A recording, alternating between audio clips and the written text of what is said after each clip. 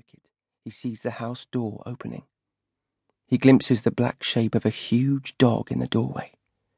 Charles covers his mouth with his hand to keep the words inside from spilling out. He turns and runs.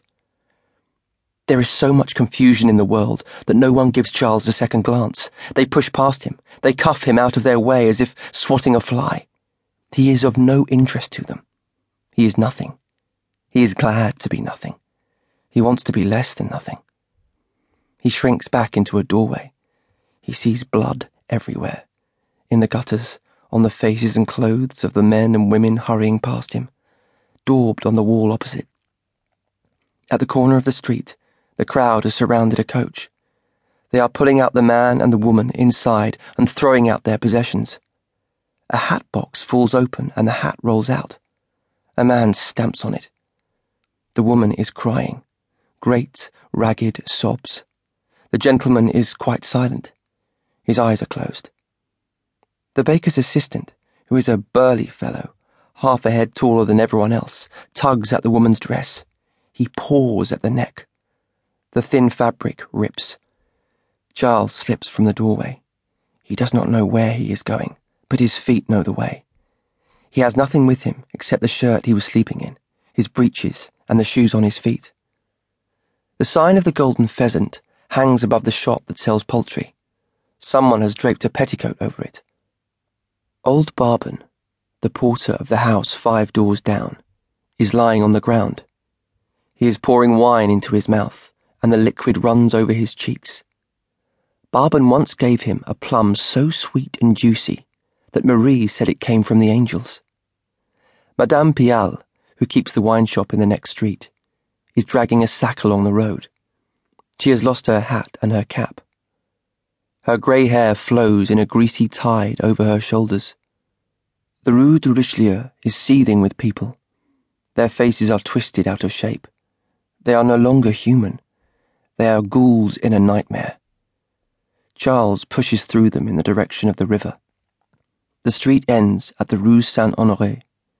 He means to turn left and cross the river at the Pont Royal, but the crowd is even denser here, clustering around the Tuileries like wasps round a saucer of jam. He will not be able to force his way through.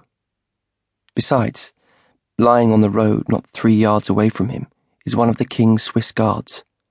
The man has no head, and he has lost his boots and breeches. His entrails coil out of his belly, gleaming in the torchlight, still twitching. Charles slows. He weaves eastwards towards the Ile du Palais. He crosses the river at the Pont Neuf. National Guards are on both sides of the river and also on the Ile du Palais itself. But they are taking no notice of the people who stream north over the river towards the Tuileries. He slips among them, against the flow of the tide. He smells sweat and excitement and anger. There are fewer people on the Rive Gauche, but the noise is almost as bad. The sound of artillery and musket fire near the Tuileries. The screams and shouts, the clatter of wheels and hooves. On the Quai d'Orsay and the Quai Theatine, people are watching the battle on the other side of the river as if it is a firework display. In the Rue Dauphine, his mind clears. Not much, but enough to realize where he is going. He has been here only once before, and then it was daylight and everything was normal. It takes him nearly an hour to find his way, casting to and fro in the near darkness, avoiding the crowds, avoiding the people who try to sweep him into their lives. At last, not far from the Café Corazza, he stumbles on the narrow mouth of the alley. It leads to a paved court. The only light comes from an oil lamp on a second-floor windowsill. The lamp casts a faint, dirty yellow fragrance. The court has trapped the sun's warmth during the day. It is even hotter than the street. For a moment he listens.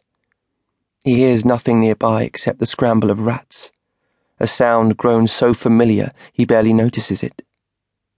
He finds the door with the help of his fingertips, not his eyes. The wood is old and scarred, and as dry as a desert. Charles hammers on it until his knuckles bleed. He hammers on it